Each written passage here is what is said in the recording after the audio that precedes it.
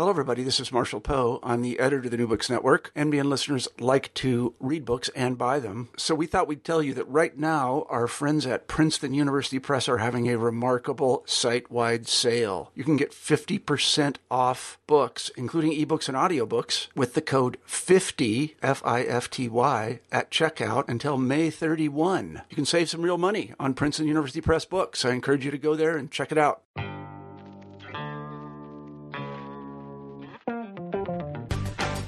Welcome to New Books in Critical Theory.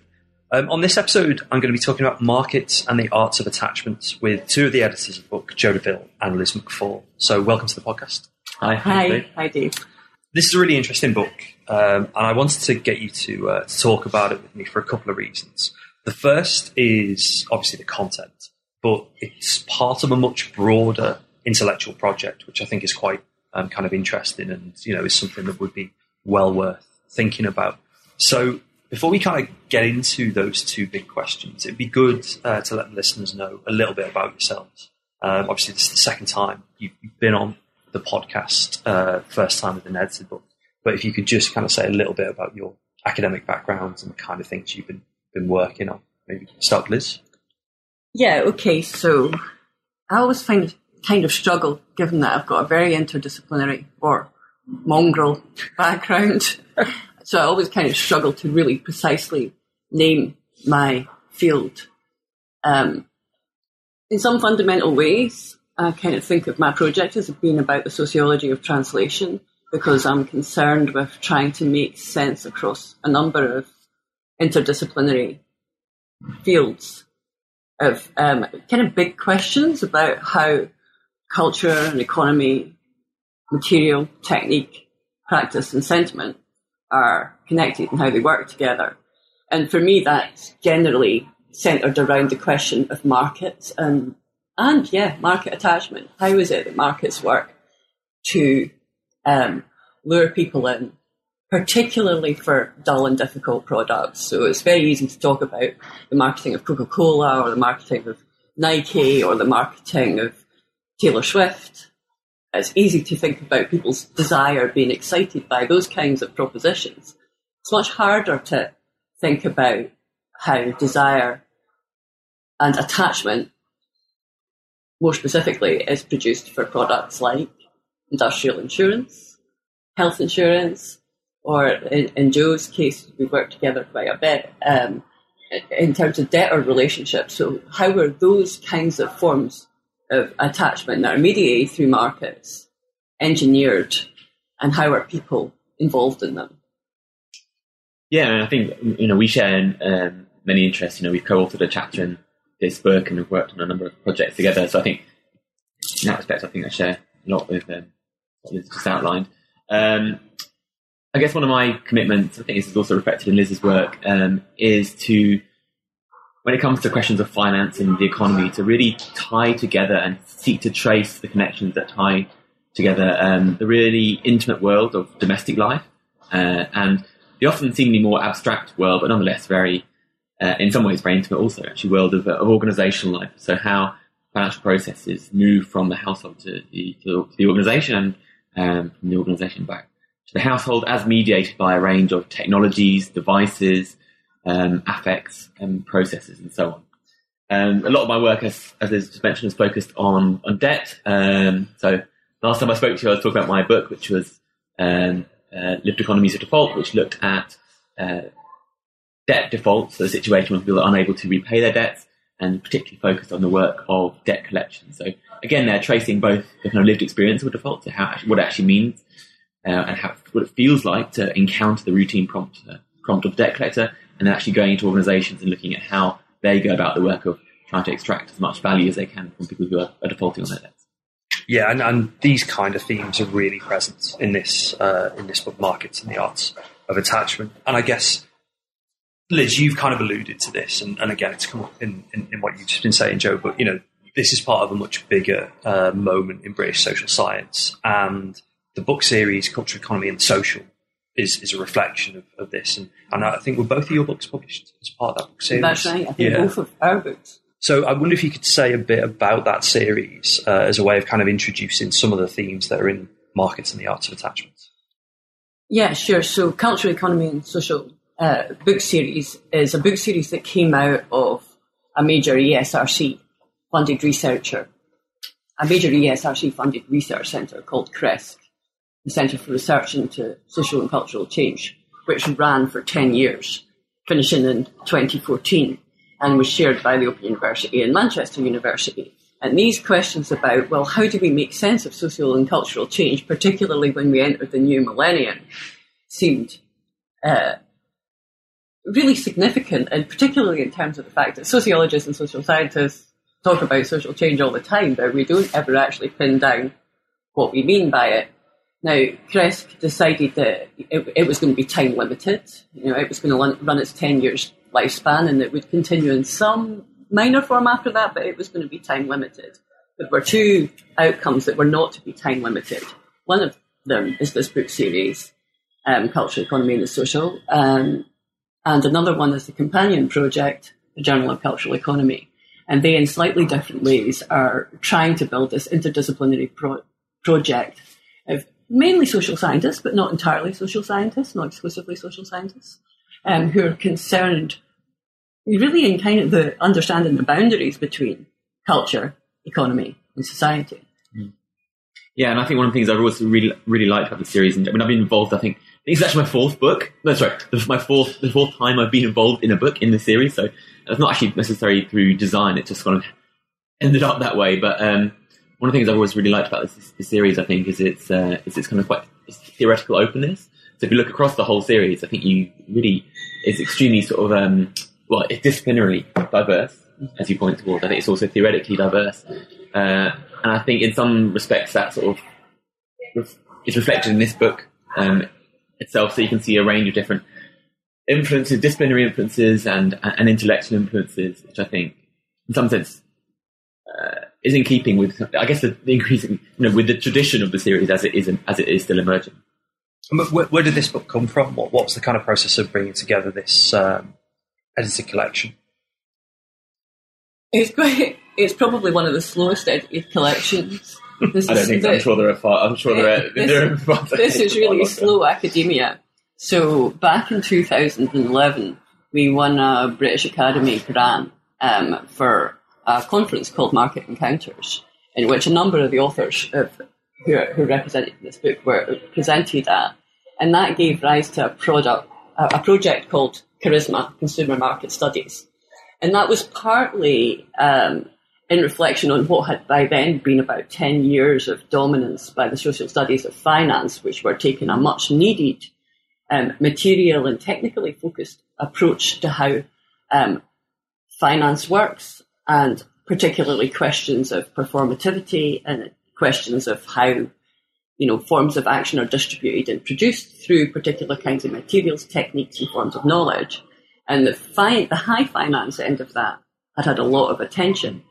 And we were concerned, particularly with the way high finance is related to what we call low finance, and that there needs to be forms of, charismatic organisation whereby consumer markets don't work by duping people, but they work by a kind of peculiar form of magic, black box magic, that we've never really got to the bottom of. And we use charisma as a way of trying to say there is something going on here that neither big explanations like material and technical explanations or the simple phrase culture quite gets to. So that was why we used charisma. And this book is the first.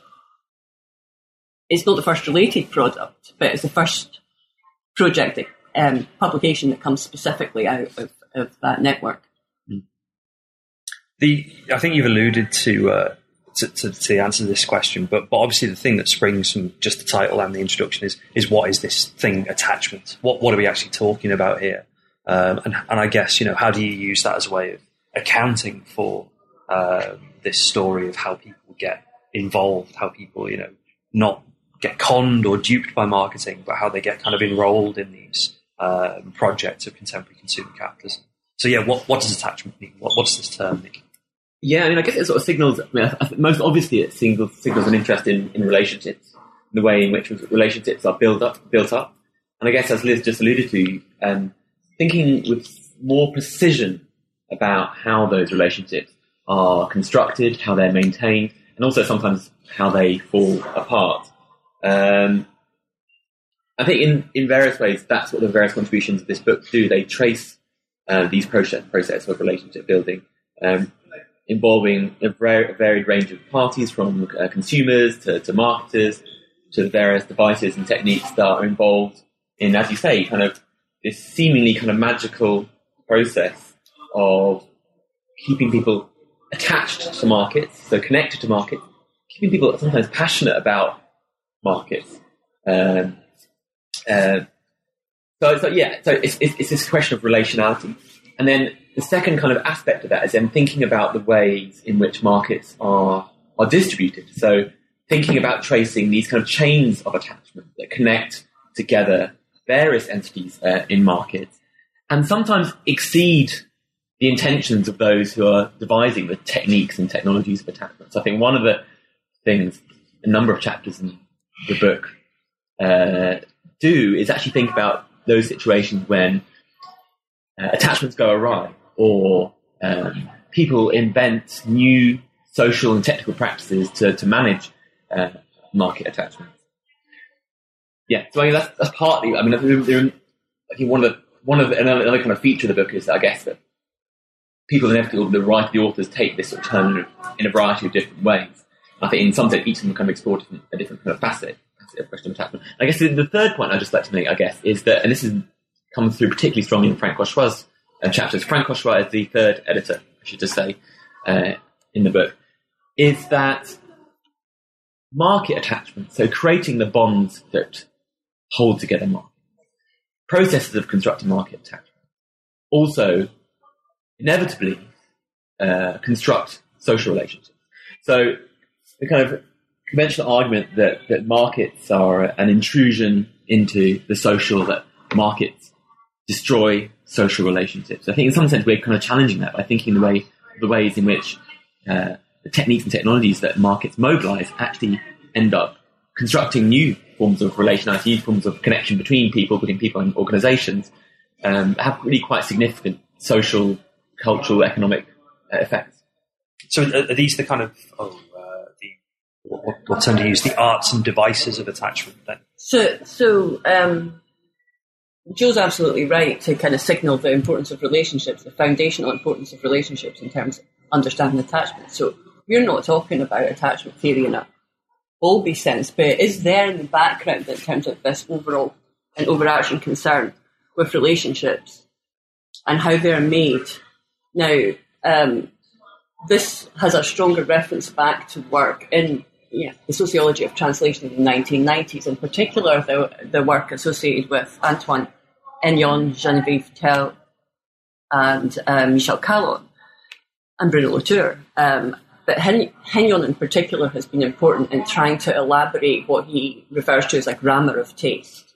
And the way he puts this, and I think it's, for me it's really productive, is a curiosity about how an actor has himself love things. And that moment of how do you have yourself get involved in market action is one of the key underlying questions for the book. What is that kind of recursive loop, that kind of recursive action that produces markets? That certainly for me, that relates to questions about devising, questions about not devices per se, which have had a lot of airing, the ideas centering around market devices. This is very related to that project, the idea that there's an assemblage which underpins how action is distributed and how certain consequences come to be. But devising is used to kind of signal the idea that this is a dynamic practice, that human beings are involved in it more than anything. This is not just about what particular technologies and what particular black boxes of knowledge and algorithms or whatever do. This is about the black boxes of dynamic human practice. How is that going on? And how much of it can we render, how much of it can we describe, and how much of it kind of eludes our attempts to describe. And that idea that love and the process of having yourself loved, every kind of love is an imaginary love to start with. This idea that have somewhere in what William James calls the private fact of human reasoning, there is this process of having yourself get involved in the world, in the objects, and in the people that surround you. Yeah, and just quickly, I think that just to sort of extend that a little bit, I think when thinking about these extremely sort of intimate aspects of human relation, of of society, one of the things that we're kind of interested in tracing are the ways in which there are all these attempts in market settings to capture some of this kind of intimacy, to capture kind of, so there's one chapter we'll come on to, I'm sure, looks at love explicitly, looks at kind of dating websites and how dating websites go about the business of capturing potential love or sometimes lust. But that there is this kind of inevitable excess, so that it becomes very, very difficult. So there's always this kind of attempt to kind of capture this excess, but it's inevitably never sort of complete. So when we sort of think about questions of devising, we're not seeing these as processes that are sort of totalizing and are wholly or are strategic in a way that is inevitably successful. But in actual fact, thinking about these as co-constructed processes, which you need to pay attention both to what's going on at a kind of organizational level and what organizations that claim they're doing, and on the other hand, looking at actually what happens when these devices actually encounter, as you say, the kind of dirt and the private fact of everyday life, and things get complex. It becomes something very difficult to actually to attribute metrics to these processes, to objectify these processes in some way. And sometimes it means in our chapter, which again we'll come on to, these processes of devising fail, because organizations are sometimes quite bad at actually understanding the multiplicity of attachments that are actually involved in relation to a particular product, in relation to a particular service. I mean, if you kind of hold that thought, because I think before we come into the specific work you do in your own chapter, it'd be good to get, I guess, a practical example of the kinds of things we've been talking about. And the best way I've thought to phrase this is, do you love your Apple Watch? Because the introduction uses the example of one of the authors and her Apple Watch. So, do you love your Apple Watch? I wonder who that could be. So this was clearly me. Joe is quite, I think ambivalent would be putting it mildly. He's not an Apple fan. And Frank is more ambivalent about Apple. But the Apple Watch story is about my relationship with the Apple Watch, which coincidentally broke just yesterday. It lasted I'm detached now. It lasted nearly 2 years, but I am probably later today going to replace it because I feel lost without it. And that is quite an interesting thing in itself, in that my arm is now bare. I'm not feeling, I'm not thinking about this in a Donna Haraway cyborg kind of way, but the watch has become part of my arm, part of my daily practice, part of the way that I connect with the world. Obviously I look at it as a watch, but I'm also constantly monitoring my movement. It was crucial to me, and I was training for a race recently, and it was crucial for me to do that. But in minor practical ways, it buzzes when it's going to rain. It taps me on the arm if my children are trying to get in touch with me. And it includes these... One of my favourite features is it gives me the ability to ping my phone. And now if I lose my phone, I've got no idea and no mechanism for figuring out where it is. So these practical ways, it sort of organises my relationships with my other devices and my relationships with the people in my life and my general relationships with the weather of the world and outcomes I'm attached to. So I was very interested in how that was orchestrated, and one of the things to talk about when I talk about it in the introduction is it's much more attractive than a Fitbit. I don't really feel like I have to hide it. I'm not embarrassed by its ugliness. It's not so super functional looking. And there's something that in other work, which is particularly focused on self-tracking, that we're interested in, is the importance of sensory and ambient interfaces in the watch, the watch is much more sentient and ambient in terms of how it displays action to you and how it addicts. To return to broader themes of the book, we have this concern with devices that addict you in terms of producing particular forms of practice.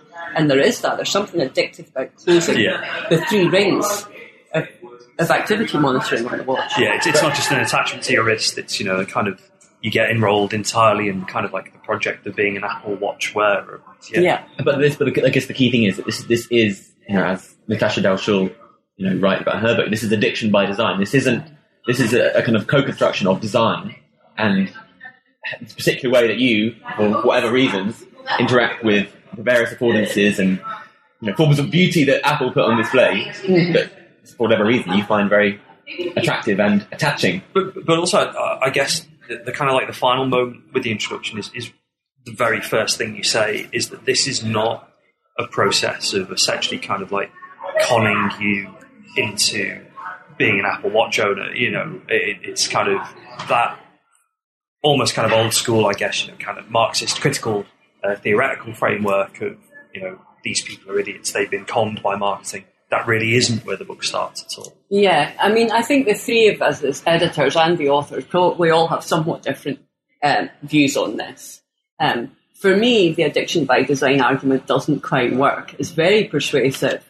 Natasha Dalshall's book on machine gambling and how machine gambling is engineered in very particular ways to produce addiction. That's a fantastic account, but for me it doesn't quite get there one of the most simple logical reasons it doesn't quite get there is that some people will use these machines and develop this dependent relationship and other people won't.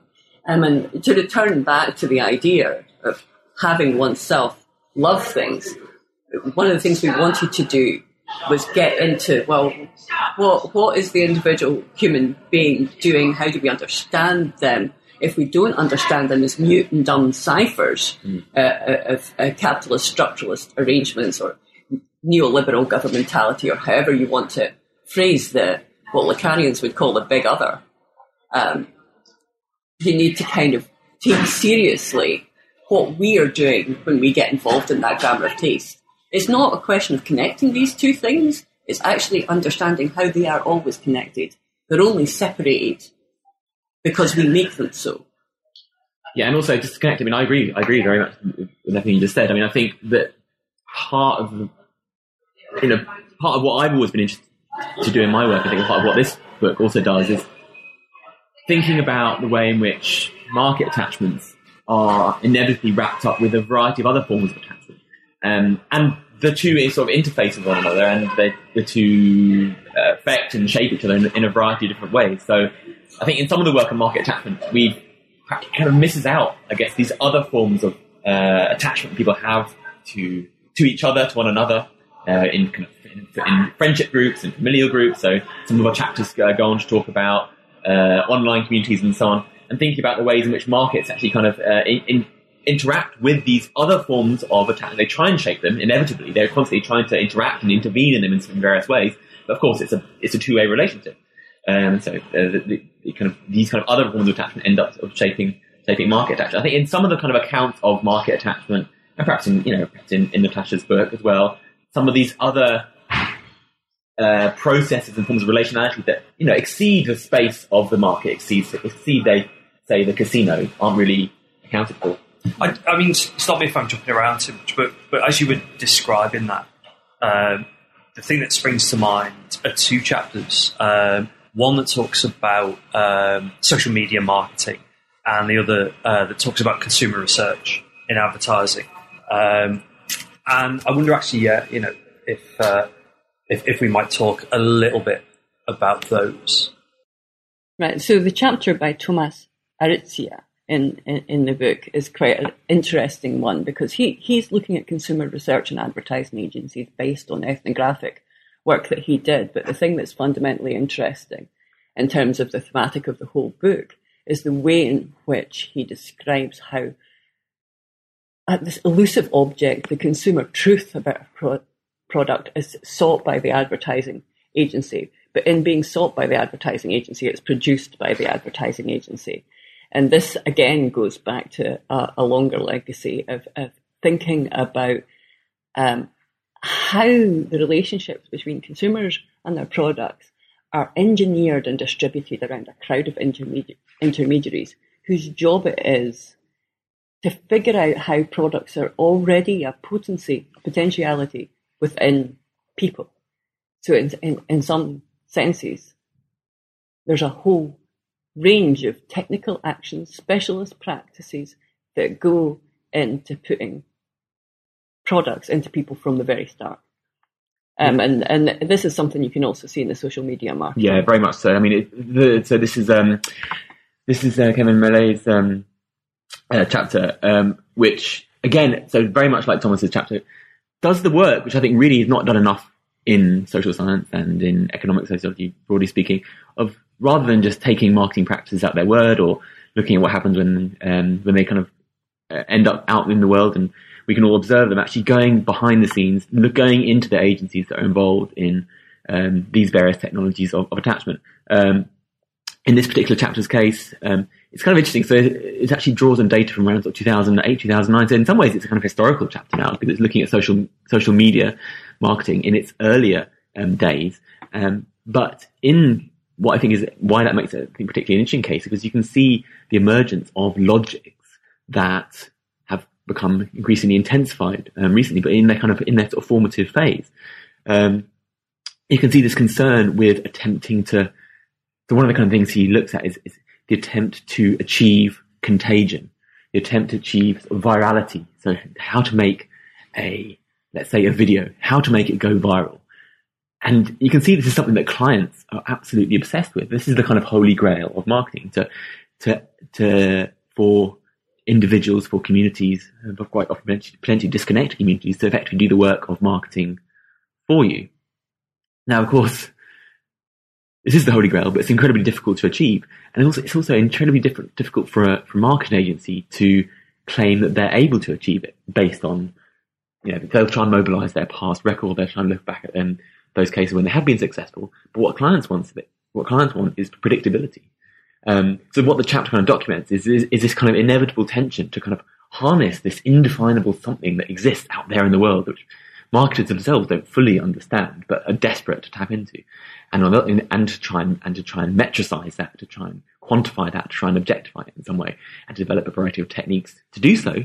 But on the other hand, what I think it really captures is the real difficulty of doing so. Often in kind of sociological accounts, you get the sense that marketers are kind of all powerful and kind of omnipotent. And once you're actually going to go behind the scenes, you actually see some of the weaknesses in some ways of marketing, or let's just say maybe not the weaknesses, but the struggles that are going on behind the scenes to kind of achieve these effects. And one of the things I think is interesting, and it kind of connects to a number of other chapters we may come on to talk about as well, is the attempt also then to harness things like existing online communities. How do you go about harnessing these existing communities that exist online? How do you track those who have influence? How do you, what data can you produce about those who have influence? How do you actually start to measure influence? How do you start to measure contagion? Which I think are very much themes that flow through the book. Yeah, and I guess immediately these kind of struggles and these kind of harnessing projects are given really kind of concrete examples with Dove and American Apparel in Carolyn Gerlitz's chapter. Where those two companies had these kind of, I suppose, we're used to these modes of advertising now, but slightly unusual approaches. So it'd be interesting to hear a little bit of your kind of take on those two examples. Yeah. I mean, what Carolyn I think really nicely captures. I mean, so the two cases she considers, as you say, Dove and American Apparel are both brands that seek to associate themselves not just with particular functional benefits, but with particular sort of social concerns, societal concerns, societal causes, particularly issues of bodies and bodily experience. So, for instance, you focus on this kind of Dove campaign for real beauty, which I'm sure your listeners will be familiar with, that sought to kind of, on the face of it anyway, sought to challenge dominant body norms and so on. She draws on focus groups with women thinking about how these brands have or have not succeeded in attaching themselves to their lives, and in particular then thinking about how these brands succeed or not in becoming enmeshed in the broader kind of circuits of conversation and correlation that exist between people. So, I mean, I think one of the things that Dove has, in some sense, or she argues has kind of achieved, is to kind of insert itself as a point, and so in the conversation between people about what bodily norms might or might not be. American Apparel is particularly interesting because so she again looks at the kind of particular aesthetic of American Apparel and how it's in its case sought to attach itself to this kind of hipster kind of Shoreditch kind of lifestyle. On the other hand, again, we kind of see that the operations of attachment kind of go rogue. She looks at people's Flickr posts where people post up images, often wearing American Apparel clothes, but sometimes wearing completely different clothes. But for instance, hashtags. This is an American Apparel look. So on the one hand, you see people in some sense doing the kind of work of branding for the marketers, but on the other hand, you see the brand kind of becoming something beyond just the products to incorporate a much wider set of practices and concerns. And as in many other chapters, and again, to bring us to the overall thematics of the book, I think one of the things she's very, very keen on tracing, and I very much subscribe to this, is that to understand these processes of attachment, you need to attend to what she calls the multivalence of attachment. That attachments operate across a variety of different registers and enroll a variety of different actors. I mean, there's lots and lots kind of more I could ask you about, and like the book is really kind of rich. You mentioned there's a chapter on online dating.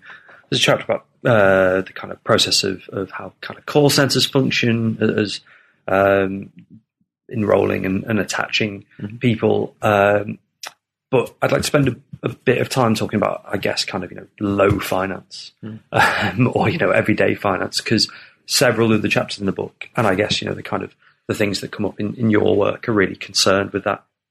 And there's a couple of things we could think about there. How credit card companies kind of make consumers, or how kind of everyday consumer finance functions. But I wonder if we might kind of approach this more theoretically. And one of the things that you do in your chapter is engage with a theorist who's become really kind of influential and important in British social science, Gabriel Tard. And it'd be interesting to know kind of where that theoretical kind of lineage gets us to when we're thinking about everyday finance and the kind of, I quite like the term low finance, even though it probably isn't correct. Yeah, we're reclaiming it. So I'd like to kind of start into that question, because it's a really important one for the book and for that whole project. Now, one of the things that runs through the book is the sort of tension between the arts and devices of markets. And Michel Callan's written a really wonderful afterword to the book, in which he describes three different sorts of devices. Devices of addiction we mentioned earlier, devices of co-production, but also devices of conversation. Now, that's really important for Joe and I in particular, that notion of conversation as being central to the relationship between consumers and their products, but especially when you think about low finance. So if we said earlier that we were interested in the relation, how really quite difficult and dull products are managed, rather than the very obvious ones where you can talk about glamour and the excitement. So what about those things that people really don't want to buy? How do you engineer a relationship that lasts? In some cases, an enduring intergenerational relationship between quite poor consumers, quite poor customers, and financial companies. And one of the case studies that's used in our chapter is that of industrial insurance, which was a form of insurance for the poor, which was sold by agents collecting small premiums on a weekly basis, door to door. Now, conversation was absolutely at the heart of that exchange. The agent was drawn from the communities they served, but was kind of schooled and trained and cultivated in very particular ways to be what I've called before a good average, in the sense that they could fit in every home and they kind of knew how to listen and to speak to customers, but particularly to listen and gather. This was a massive market. In the UK, you're talking about 70 million policies in existence in the 1940s. So they were sweeping up the data based on these conversations. Now, Gabrielle Tard, to go back to your question, made a very explicit point of saying that in markets, producers and consumers never meet except through the mechanism of conversation. That exchange and that dialogue between people and producers, consumers and producers, people in their markets, is absolutely integral. He says at one point, 1,000 advertising trumpets would trump in vain if it wasn't for the art of conversation. And these agents were absolutely fundamental, and they were bureaucratically organised in a way to make conversation, an art and a device of how markets operated. And in that chapter, we look at that historical market, that historical low finance market, but we then compare it with Wonga, a very controversial low finance product from recent times. Yeah, and then what's really interesting there is that you have conversation and listing moving into a different register, which is the register of data and sort of big data, effectively, where Wonga, for those of the listeners that don't know, I mean, Wonga is a payday loan company. It's a very controversial payday loan company, but it likes to see itself probably primarily, or certainly in the past, anyway, has claimed that it is primarily a tech company, and claims to be able to make predictions about the creditworthiness of individuals based on a much wider range of data than is conventional in the credit market. So what happens here is you had this movement of conversation and listing, movement from it being face-to-face, happening on the doorsteps and the thresholds of people's homes, to the way in which people engage with its websites, the various forms of the various signals that Wonga can detect in a variety of forms of data that they're able to gather and they're able to access.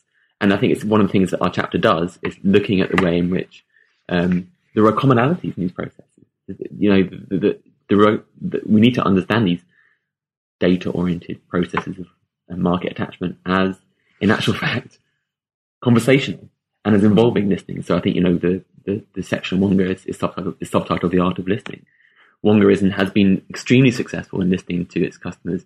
It for a time before the payday loan, the cap on interest came in. For a time, it was by far the most expensive payday lender in the UK, and yet it succeeded in becoming, from a position when it was third or fourth, to becoming the largest payday lender in the UK, which is quite astonishing given the extreme cost of its product. The way it was able to do that was because it was very good at understanding who its customers were. Of course, this is also tied into their various marketing practices and so on. But they were very good at understanding who its customers were and how to attach them, and crucially, how to keep them attached, which it does in a variety of ways that I haven't got time to go into now. So yeah, that's part of what we do. And just very quickly, what we also trace in the chapter is the way that these processes actually can sometimes break down. Wonga was very successful, but what it didn't fully understand was its attachment. And again, here I draw on this kind of notion of wider attachments, or attachments that exceed the market, to public controversy, to the public mood, which increasingly turned against it, and actually to the power of regulation to constrain its activities. So that argument is quite an interesting one in terms of returning to the question about how people have themselves love things, and that is particularly puzzling in terms of finance markets, consumer finance markets, because the finances, it's a vehicle to something else. It's not direct. You know, people don't want the finance. They want finance for their means to achieve something else that they love. So industrial assurance, in a way, was based on familial attachment, in the sense that the outcome people wanted to achieve when they took a policy out was the decent burial. Initially, the decent burial. Subsequently, other things like a substantial sum to achieve other, still primarily familial things like weddings and anniversary parties and big holidays as the 20th century went on.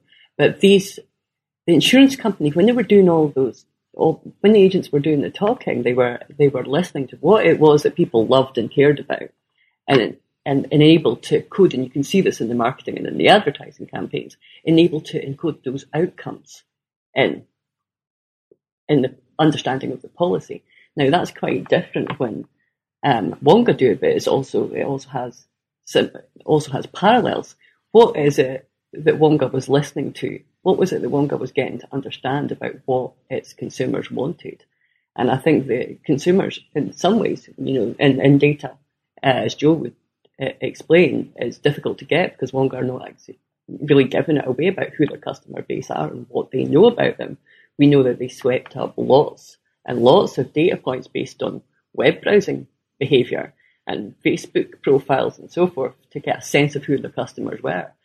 But, you know, a sort of not entirely serious guess, what Wonga's customers were wanting was to go out. They wanted to go out at the weekend. They wanted to buy things so that they were well dressed at the weekend. So there's a kind of social outcome at the end of that the financial intermediary company is trying to understand and trying to say, well, we are the mechanism for that. And you can also read that in Wonga advertising, that it's got quite, or controversially, a light, crazy,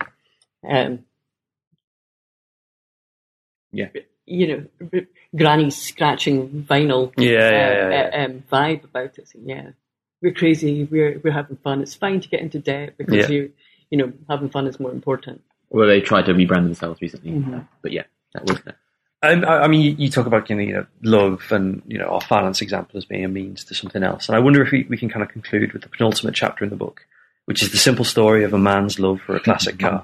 And I mean, you don't need to say too much about this because one of the things I like about this chapter is it's really clearly an autoethnographic account. So it's really unfair to kind of say to the editors, explain somebody else's story.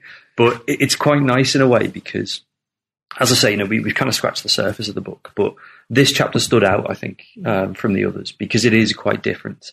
And, there's stories about companies in there, but it's really, kind of the story of a classic middle-aged man's project and how he becomes attached to a classic car. Well, Hans Schellberg, whose chapter this is of course eternally young. I think he may be kept eternally young by his love affair with the Thunderbird, which is a very beautiful car. It is. Yeah, the photographs are great. And, what that chapter details is, it is an explicit case study in how you have yourself love something. And in Hans's case, how you have yourself love something through this incredibly long and enduring process of care and nurture, and how that is a technical and material and distributed process. If you geolocated all the parts that went into the reconstruction of this car, this beautiful Thunderbird, you would be stretching all over the world, and also the parts and tooling the parts. So Hans talks about the way in which he sort of re-engineers screws that are no longer available because he doesn't have to get the car working. He has to get the car to its ideal original. And that is this is practice, but there's also something involved there that even words like love are not quite getting to in terms of rendering. What is this about? And at some fundamental level, this is what products and markets do. I mean, our chapter is called The Market Will Have You, and it is fundamentally based on this conceit, this argument, that what the market is doing in putting products out there is they're putting products out there that assemble ourselves. It's through our relationships, and this is a Tardian point as well, it's through human being, there might be more accurately characterised as human having. We are what we are. We acquire our identities. Stuart Hall once says identity is always a matter of becoming as well as of being. So Hans's chapter in all sorts of ways describes this kind of technical, material, symbolic, emotional process of building relationships with objects and things in order to become ourselves. Hopefully that's given a sense of kind of the richness of the book and the different chapters, as well as its kind of major theoretical contribution. It's always a bit mean to kind of say to authors, so what comes next? But what comes next? What are you working on at the moment? So, I mean, I guess I'm taking this kind of interest in data in various ways. So I'm thinking very interested in what happens, how we might think about publics in relation to data, how data might constitute certain forms of collectivity that they're perhaps aware of and that they're not aware of. That's kind of one issue I'm thinking about. I'm also kind of moving into research on tax. So thinking about how this very dry thing we call taxation. Again, sort of similarly, how in actual fact, practice of taxation go about the business of keeping people attached to not necessarily markets in this case, but actually just states. So how states produce what I call fiscal consent. So my bigger project, and it's hinted at in the introduction of the book, is to do with the role of these devices, wearable devices and self-tracking, and the role of big data, and particularly the claim that big data changes the way we know ourselves, that big data will provide a form of knowledge about ourselves and our action that will fundamentally alter the self, so that the technology has us in this kind of really fundamental way. The self is on the wane. We are becoming products who, the outcomes of neoliberal capitalism, where everything, all our moods are monitored and all our actions are controlled. For me, in terms of thinking about, well, what is this claim? Can big data, can these new personalized technologies really change the nature of ourselves? And if you think about the fundamental question about, well, are we ourselves through what we have? For me, there's a deep and radical contingency always about the shapes and forms of identity. And it's not that nothing ever changes structurally, it's that things change all the time. So how can you get to, epochal moments of change that are different? Thanks for listening to New Books in Critical Theory. On this episode, I was talking to Joe Deville and Elizabeth Fall, who are two of the editors of Markets and the Arts of Attachment, which was published by Routledge in 2017.